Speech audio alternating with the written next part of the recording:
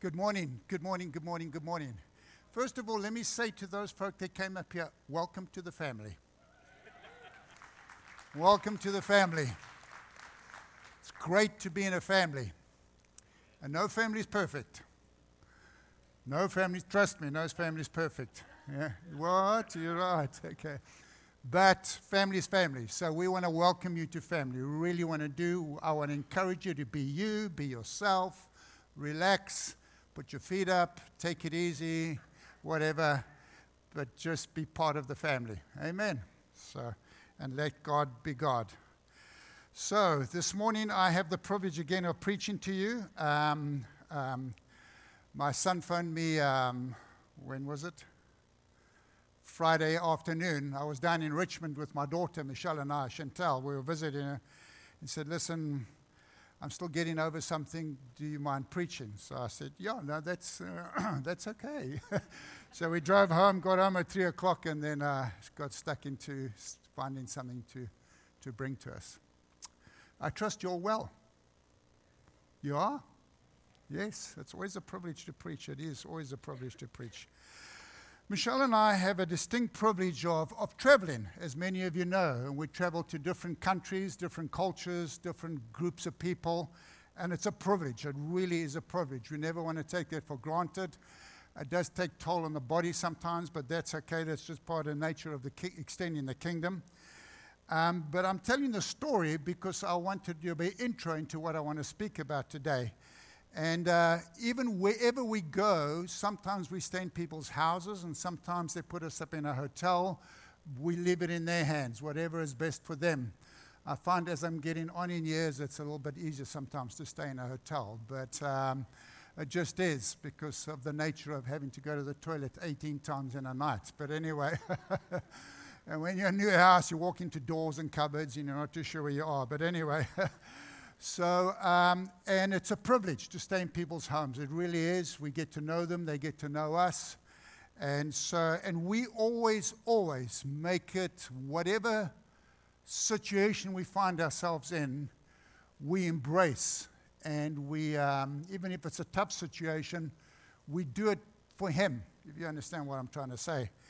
But I have noticed over the years, it's like somebody knocks on your door and you welcome them into your home. And now they're in your home, and depending on how you receive them as to how welcome they be in your home. And in some homes we go into, we are very welcome. Most homes we go into. But we see the welcome in terms of their preparation. Like it's fresh bed, freshly made bed, clean sheets, a towel for you when you go and bath, whatever the case is. Some of them even give up their own rooms. The husband and wife give up their rooms and go sleep on the floor in the kids' room. And we have their bedroom with the ensuite bathroom, if they have one of those, and whatever the case is. And it's a privilege. It really is a privilege. And we often get texts before we go and about what we eat and what we don't eat. And I say I eat anything, and then I send a long list for Michelle. She doesn't eat this. No, I'm teasing. Okay. But it's a privilege. And you just feel very welcome. You feel hosted. That's the best way I can put it. And some people have a gift of hosting. They do. Some people's houses go into it's like you want to just move in there, if you know what I mean. But you got no responsibilities. They're doing everything, and you just relaxing or whatever the case is. Now, we're all called to host to some degree, but some just have the gift. But unfortunately, there's some homes we go into, and when we enter in, we feel, what are we doing here? Like the beds hasn't been made, or the sheets are not clean. You can see they haven't been cleaned for maybe 4 weeks or whatever the case is. And now I said to Michelle, I think I'll sleep on the floor or whatever the case is. And you've traveled long distances. It's not a complaint. I'm just trying to give you the analogy. And then you arrive there, and we're not too sure if we're going to eat or we're not going to eat. And we think they're going to feed us, and they don't feed us. And then we go to the meeting, and I'm starving, and then I get grumpy, or what do they call it? Hungry, whatever the case is. Whatever the case is, and the Lord's got to slap me and say, wake up, Grenfell, it's not about how hungry you are. And, sorry. And so you wonder, do they really want us to be there? But we go because we were invited. And it's not about what people have. I remember us often going up to Zimbabwe, and in those days they don't even have less now. But those people would host us to the best of their ability. We found out they would walk miles, like a week or two before we came, to get some thatching, grass, so they can make a thatched roof because of the heat of the sun, and we can sit under this thatched roof. They even dug toilets for us because they don't have that. They don't have any running water. And people would wake up at 4:30 in the morning and walk all the way down to the river, or there's what do you call those pumps that you pump water out, like for the whole community. And they take these big buckets and they fill it up and they put it on their head and they carry it and they bring it back, and then they put it on the fire to warm it up for us. So when we wake up, there's a hot water for us to bathe in. And it's not a bath that we think. It's a round sink tub, probably about this big and about this high, and you've got to sit in there like this. But they're doing the best they know how to host us. And they give up their beds, and their beds are not like we would be used to. There's springs sticking out all over the show, so you've got to twist your body around the springs as you sleep. But they're hosting to the best of their ability. They're giving all they know how. I remember one time we went to Zimbabwe, we sat down to have some breakfast, and we heard the goats outside, and next thing we heard, one got slaughtered. It was the best goat. And that was our breakfast. And if you know what I mean. And Michelle said, yay. No, she didn't. Yeah, he did. He said, yeah. And I still remember they brought it in half cooked, and there was still hair hanging on it and whatever the case is. But you just do it because it's the kingdom.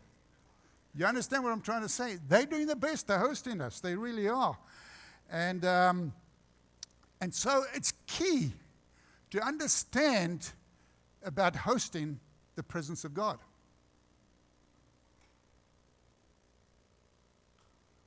When he enters in your heart and my heart, does he know he's welcome to be hosted?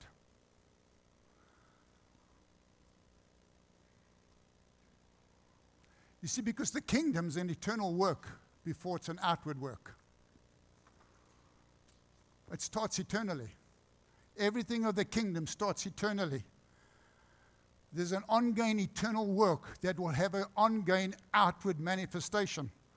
So the gospel will always produce an inward heart change, an inward heart journey. Always produce it so that there's an outward action that corresponds to what's happening on the inside. And that's how we develop this vital, living, wonderful relationship we have with Jesus Christ.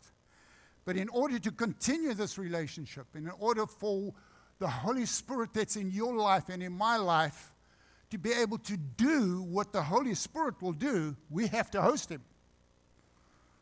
Now, it's a bad analogy in the sense of that if we are hosted by somebody, they still own the house. But when I host the Holy Spirit in my life, he owns me. I don't own him. But we got to give him access. He won't go where he's not welcome. He won't.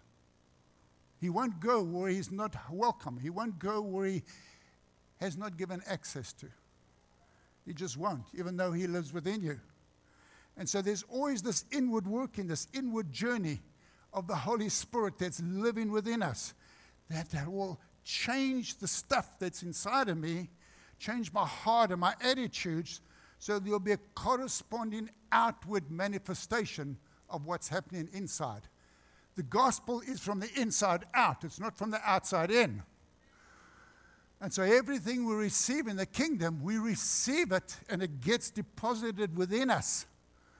And as we give whatever God's deposited within it, whatever initial work he started, as we give him room and space, and as we remain tender in his hands, and as we continue to surrender, because when you first give your life to the Lord, you believe you surrendered everything, and you find out a couple of years later, no, hang on a minute. I thought I did, but there's other areas as well.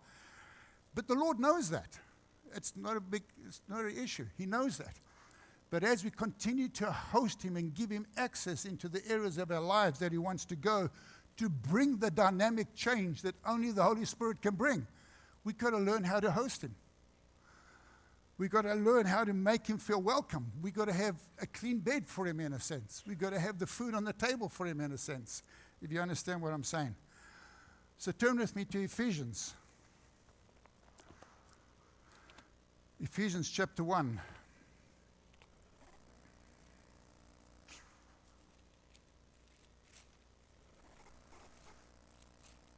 I'll take you to 3 scriptures. Ephesians chapter 1, verse 14.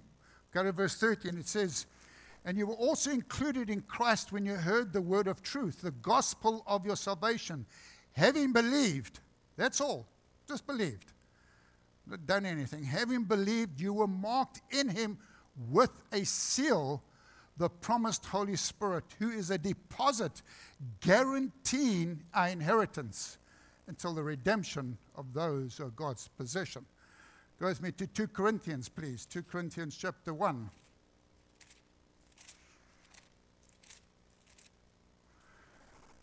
2 Corinthians chapter 1, if you go to verse 20, "For no matter how many promises God has made, they are yes in Christ, and so through him the amen is spoken by us to the glory of God."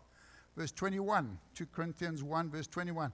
"Now it is God who makes both us and you stand firm in Christ. He anointed us. He set his seal of ownership on us. He put his Spirit in our hearts as a deposit, guaranteeing what's to come."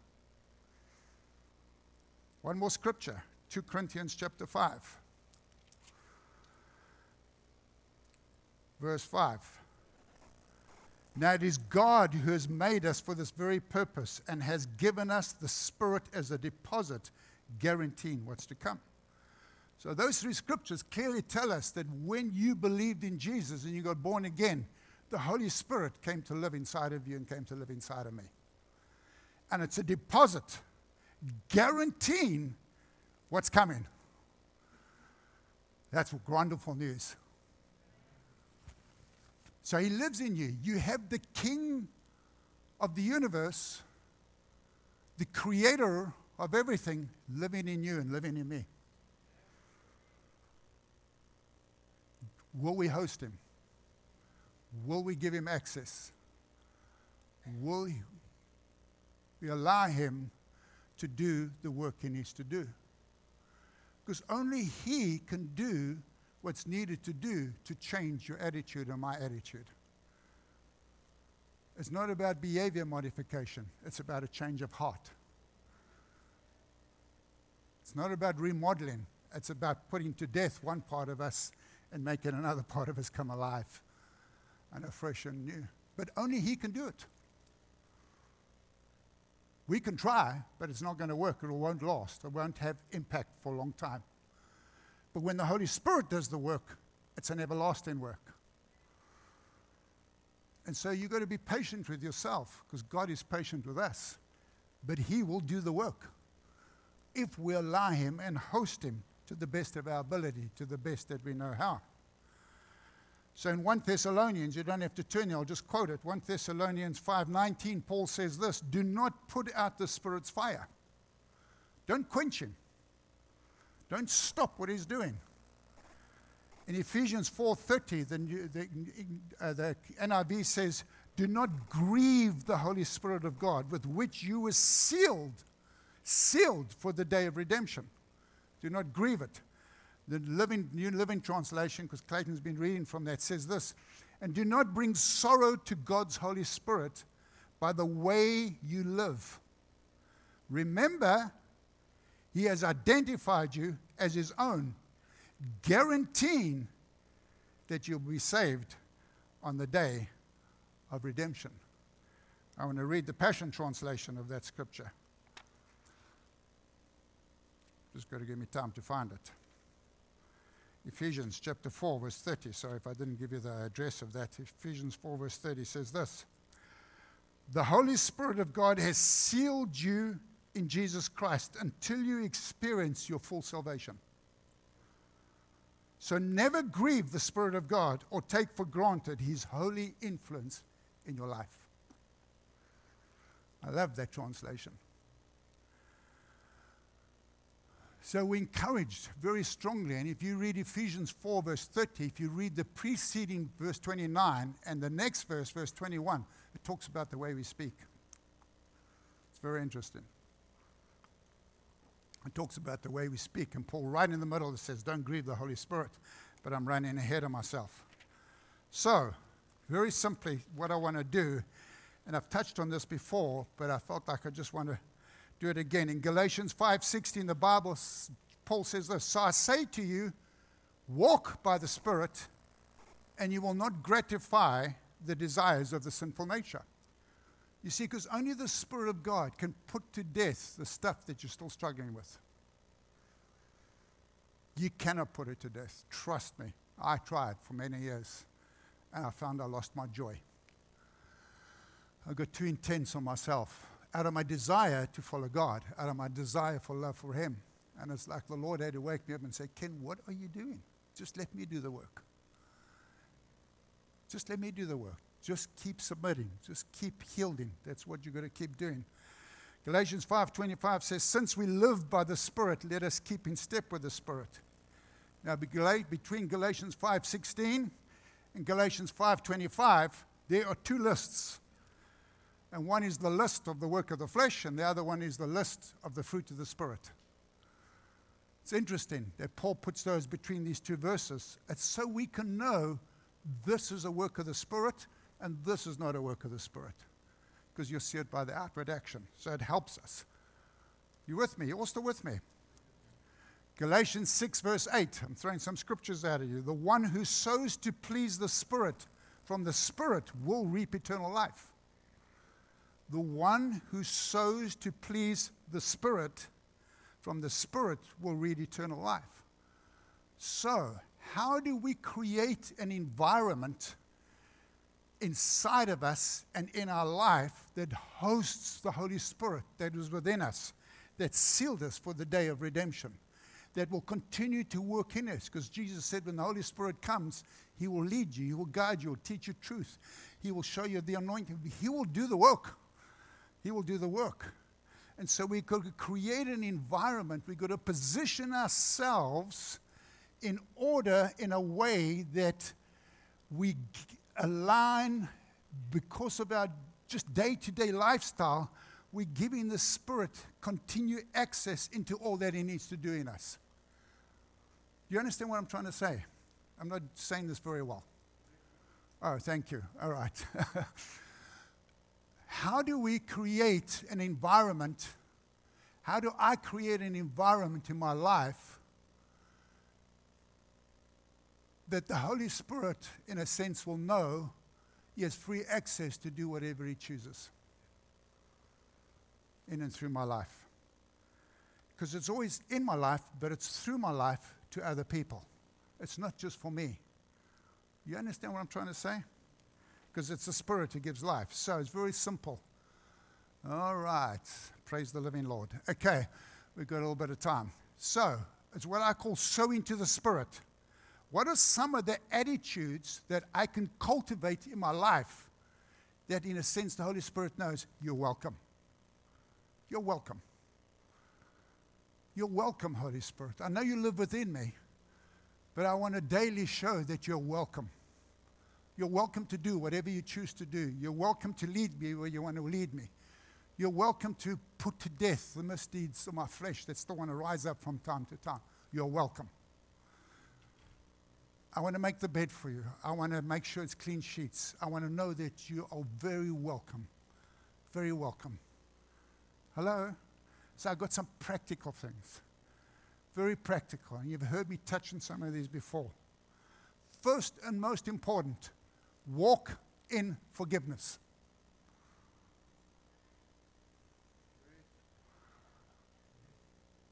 First and most important, walk in forgiveness. Unforgiveness grieves the Holy Spirit. It's like He stops. Please learn to walk in unforgiveness. Or forgiveness, sorry. Sorry. Just want to see if you're awake. Thank you. And if you're married, you'll be tested. Probably weekly. Maybe daily, I don't know. Maybe hourly, who knows. You will be tested. I'm telling you now, you'll be tested if you're married. You will.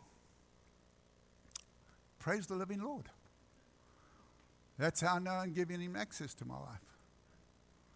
That's how I know that I got to learn to continually walk in an attitude of forgiveness to those that have injured me or bad-mouthed me or hurt me or criticized me or I've taken offense against. And sometimes it doesn't just happen overnight. It takes a while to get to that place. And if you need to, go find some help, somebody you trust that can help you walk into this. Unforgiveness is such a big thing, people. When we hold unforgiveness and the bitterness, it has impact on my physical body. It has impact on those around me. That's what tends to happen. And I want to go into depth because we've done teaching on it. Please learn to walk in forgiveness. I encourage you, as strong as I can encourage you. Yeah, even if they don't, 100% correct. Even if they don't. Even if they keep coming back at you, you've got to learn to walk in forgiveness. You've got to let it go. Because I find unforgiveness will lock you into the time and space that the event happened. And everything's moving on, but you're locked here. You're locked there. And it keeps coming and reoccurring in your life. And unfortunately, you're going to have opportunity, as I said, in your life for this to happen a number of times. Unforgiveness is one of the greatest keys to the gospel. Forgiveness. Jeez, I get it. You can see I didn't sleep very much. You're getting the point, so that's fine. So I'll move on from there. All right. Okay. Number 2, closely followed to that one. Please don't complain. Now, that's a little more difficult. And I know Clayton's touched on it. He spent a great sermon on it, and I encourage you to go get it.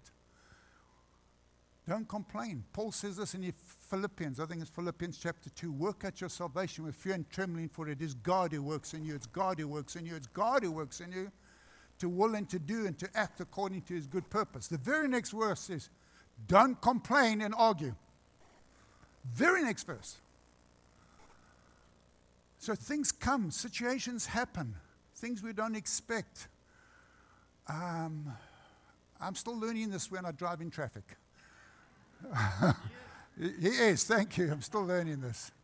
It's like I say to Michelle, doesn't that person know if they put their foot down a little more, the car will go faster? But anyway, I'm teasing, sorry, I'm just a little bit too real sometimes. Okay. But complaining doesn't help. If you want to read what happened to the Israelites and that coming out of Egypt, they were delivered out of slavery. But they just complained and complained and complained and complained. It's there for Scripture for us to learn and see. And eventually, after the 10th time, God says, all right, that's what you keep saying. I'll give you what you want. All right, I'll give you what you want. But it's amazing, graciously, he looked after them. Their feet never swelled, their shoes never wore out, they had food, but they never entered the fullness of what he had intended for them. The next generation had to do that. Because his promises won't go away. And so when we learn not to complain, what we do is we set a roadway or a highway for those that are coming behind us. We really do. So I'm encouraging you. Next one. Very simple things I said. Walk in humility. Cultivate humility in your life as best as you know how. And the only way I know how to do that, because the Bible says humble yourself. So there's something I got to do for that to happen. And there's 3 things I find that helps me, in a sense, cultivate that sense of humility. Number 1, cultivate praise and worship in your life. Because when you praise and worship, he's exalted, I am lowered. It puts us in perspective. So cultivate that. I've said this before. I don't listen to the news anymore. I used to listen to the news when I traveled from, particularly traveling to the office here or back. But I just got so fed up with it because of all the negativity that was on it. And I decided just to listen to praise and worship. And I found when I got here, or when I got back home, my attitude was different. Isn't that amazing? Even with the traffic. Yes, even with the traffic. Yeah. So cultivate that. Cultivate a lifestyle of praise and worship whenever you can. Secondly, under cultivating humility, cultivate a lifestyle of honor. Honor people. Thank people. Honor your leaders. Honor your parents. Please honor your parents. I'm not saying they're the best parents. You might say, you don't know what happened to me. I don't. But I cannot change the truth of the Bible. Honor your father and mother so that it go well with you. Honor. And my precious wife over there, she was brilliant at this. She honored her mom and dad always. Always. And then she had the pleasure of marrying me. No, I'm teasing. Okay. Please, cultivate, honor God, honor others, honor your leaders, honor your spouse, honor them. Also, under humility, cultivate a lifestyle, we all know this, of gratitude and wise generosity. Of gratitude. Be thankful. Be thankful for what we have. Be thankful to God. Be thankful for the people. And be gracious. Be graciously generous with what He's given you. I encourage you. You can never outgive God. We can never. But just be wise in it, because sometimes we can be a little silly and get ourselves into a place that we shouldn't be. Just wise generosity. All right. I've got another number more. Next one. Keep short accounts. Keep short accounts with God and keep short accounts with people. Don't let it fester. Don't let it fester.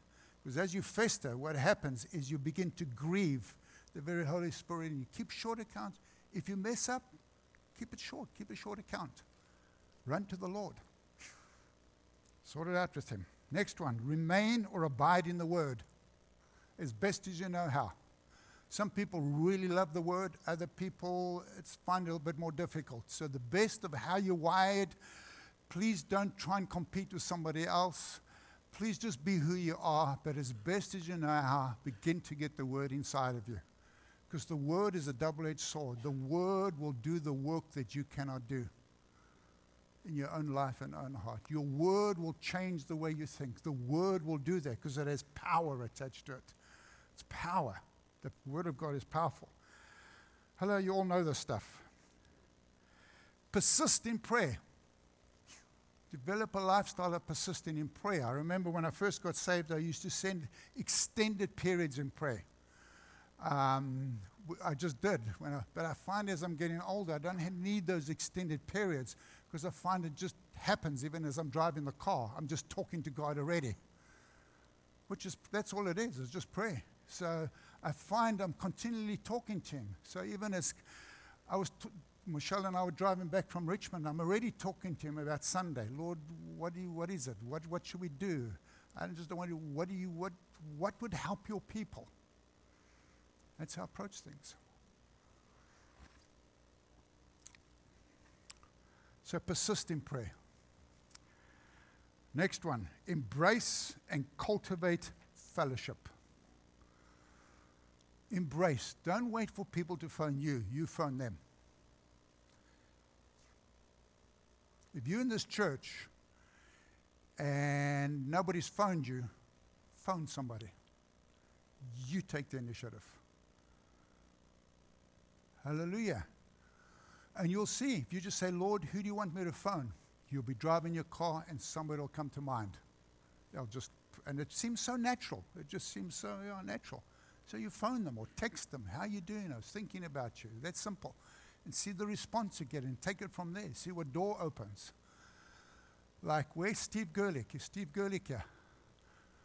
This man's going for an operation this week. Please pray for this man. Pray for his wife. Sorry, Steve. Maybe you didn't want that public knowledge. Forgive me. But I can't get this man off my mind. I don't know why. I just can't. I just know there's something of God in it. God loves fellowship, and He loves fellowship this way as well. Please don't isolate yourself.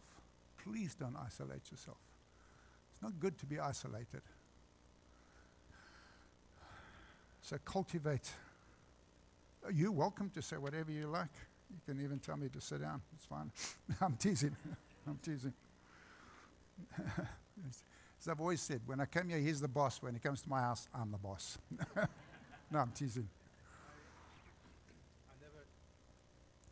I never interrupt a sermon, but I just felt like the Lord wanted me to say this. Sorry. Yeah, please. You don't have to apologize. When we used to do youth retreats, the intensity in me for the power of God, the presence of God, and people are going to get delivered and set free, and God's going to, blast them across the room and all of that. And that all happened. That was wonderful. But it's something I actually learned from my parents was, I would wake up, I would preach Friday night till the kids were basically asleep. Just preach forever. And then Saturday morning, wake up and we'd do an hour session and a break and another hour session. These kids had just had breakfast. I would just drill them with the word, thinking we must preach. But then we would go and have a time of fellowship and fun for like 4 hours. And what I learned after, I think, 12 years, 4 years South Africa, 8 years here, was the fellowship and fun that they had a major deal to do with what God did on Saturday night in power. Because that brought the walls down, and that built relationship.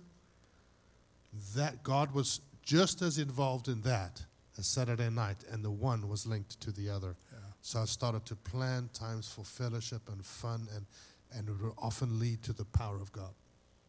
Just wanted to share that. Just to encourage you, if you lead a home group, have a fun night some nights. Just have a fun night.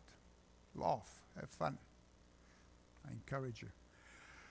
All right, we got another 14 more. No, we haven't. Okay. Cultivate. And you notice the words I'm using, cultivate. It means it takes time. Cultivate a bridled tongue. That's hard. Read James, what James says about the power of this little thing here, what it can do. But learn to cultivate. So when the thought comes in your head, think before you speak it. Just give it a couple of seconds. That's all it needs. Because something inside you rises up to want to say something, to retaliate or prove a point or make a point, and just give it a second or two. That's all. And you'll slowly realize over a period of time that comes quicker, and that comes quicker, and that comes quicker, and that comes quicker. Words are vehicles. They contain hope or faith. They contain hopelessness. They contain condemnation. They're vehicles. They carry something. And I've always said it. The words in your home will set the atmosphere in your home. It will. Okay. Next one to follow on. Cultivate a faith tongue. Speak what the Lord has said to you. Speak what the Lord has promised you. Speak what God has seen. Speak what you've seen and heard. Tell people what you've seen and heard. Tell your wife, whatever. Just tell somebody what you've seen and heard, what's real to you. So what you're doing, you're speaking things of faith. That's what you're doing. So you're cultivating a faith tongue. That's what you begin to do. And it begins to flow over a period of time. The Holy Spirit loves these things.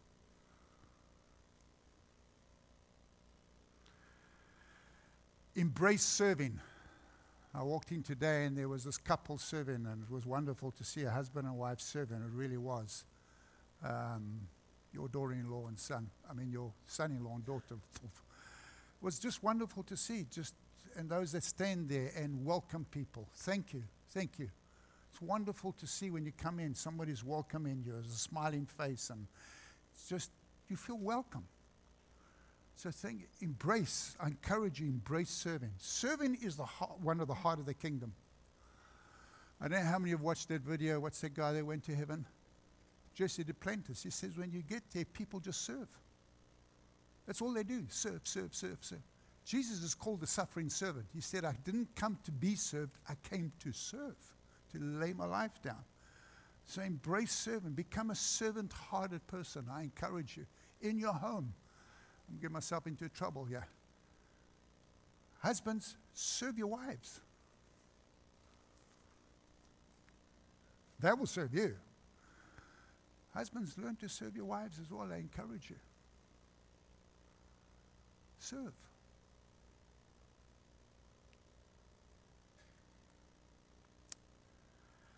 We'll leave it at that. Next one. Develop an ear to his voice. Develop an ear to his voice. I encourage you. Learn to develop an ear to his voice. Let that voice get louder and louder and louder and louder and louder, so it begins to trump out all the noise around us. And it takes a while. It really does. I found, these are just stuff that I've learned over there, when I help cultivate this, it creates an environment within that not only attracts the Holy Spirit, but allows him to work and empower and establish deep wells in me. That's what I'm allowing him to do. I'm allowing him to go and do what only he can do that I cannot do. It's giving him access. I'm hosting him. I'm hosting him to the best of my ability. Because I found the supernatural will always flow in an environment of safety, of joy, of thanksgiving, of gratitude, and where there's a safe leadership. The Holy Spirit will move. The Holy Spirit very seldom flows in an environment of judgment, criticism, standoffishness, cynicalism, offense, and non-participation. Often we want God to tell us something before we do it. I encourage you, begin to serve, and in the service, he will speak to you about things. That's the way it works. That's always the way it works. And so we're just learning to cultivate an environment of the ongoing activity of the Holy Spirit in my life. But it's not so much for me, it's for those out there. That's what it's for, ultimately. And so I encourage you, when he knocks on your door of your heart, invite him in, which many of you have done. But then learn to give him freedom. Host the Holy Spirit well. He's God. What a privilege to have God living inside of us. Incredible privilege. Even though life comes at us, even though things are tough at times. That's why Paul says, consider it these light and momentary troubles. Don't worry about them. Don't worry, because you're changing from one degree of glory to the next. And sometimes only some certain hardships that come our way can facilitate a change that's what needs to happen within. But it's how we embrace that hardship. Praise him in all, give him thanks in all circumstances, not for all circumstances. Give him thanks, give him thanks. Anyway, that's it. There's probably more, but I don't remember more, so. Yeah, you want to say something, and then I'll pray. Okay. So I felt to say a couple things, because I think there could be some wrong perceptions, even with just hearing this man speak, and you might be tempted to think that some of what he put together took a short period of time. It did not. I have seen and walked with Ken and Michelle for 20 of their 30-some odd years in ministry. There are some sermons and things that you preach that took a very long time to prepare. What he has given to you is a list of things that has been shown to him over 30-some years of ministry that are proven. You can receive it as a list of great options and possibilities for you to try out. What he gave to you was a list of things that have been proven to facilitate what he described of the things of God. It has been proven. You oftentimes get people towards the end of their time, be it work, ministry, etc., and they get to deliver what they have learned over their time. And it's very easy it's tempting to say, well, that's a nice thing that I ought to consider, and not actually feel the full weight of what was just delivered. And I felt to make sure that you had that in the forefront of your mind, that what he just gave to you took 30-some odd years to cultivate for himself. I and Marie, we had the privilege of actually watching him do all these things in practice. It's not something that he would put on you and not incorporate for himself. So he's gonna pray, just as he said. But if there was something of what he spoke in some of the list of things that sparked something in you, I encourage you to act on it. Act on it not as, well, maybe this is going to work. Act on it because it will. So, Ken, I think it'll be fantastic for you to pray. I appreciate it. Thank you. Thank you. And I found most of these things come in family and in marriage. That's where it begins to really hit the road. So Michelle's very lovely, very fortunate she married such a great guy. No, I'm teasing. Sorry. I got a joke when I get too intense. This is what helped me. 3 little statements. God sent his son to us to be with us so he could live through us. God sent his son to us. Receive. Everything has got to be received. I cannot earn it. I cannot work for it. I just got to receive it. I got to learn to receive. But when I receive, let it go in. That's to be with us. That's a cultivation that takes place over a period of time so he can live through us. That's an activation. Father, I thank you so much that you decided to put the Holy Spirit within us. We thank you. And we want to say from the outset, we are not able to live this life without your Holy Spirit. It's an impossibility. And so I want to pray with my brothers and sisters, and I trust I'm praying on their behalf as well. We give you freedom and access. We want to host you well. We don't want to grieve you. We don't want to push you to the back of our lives. Show us your ways. Show us your ways, Lord. Your word says Israel knew the deeds, but Moses knew your ways. Show us your ways. You said we're a light in a dark world. You said we're salt.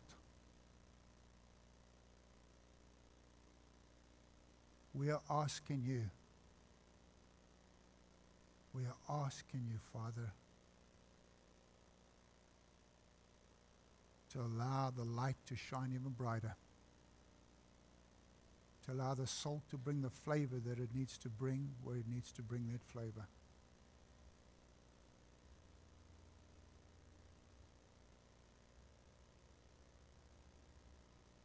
Let people see through our lives what a great God you are. What an eternal, gracious, forgiving Father you are. How welcoming you are. How much you're for us and not against us. Thank you. Thank you, Holy Spirit, for the work that you promised to do. Thank you even now for your presence. Thank you. Thank you. And all God's people said, Amen. Bless you all.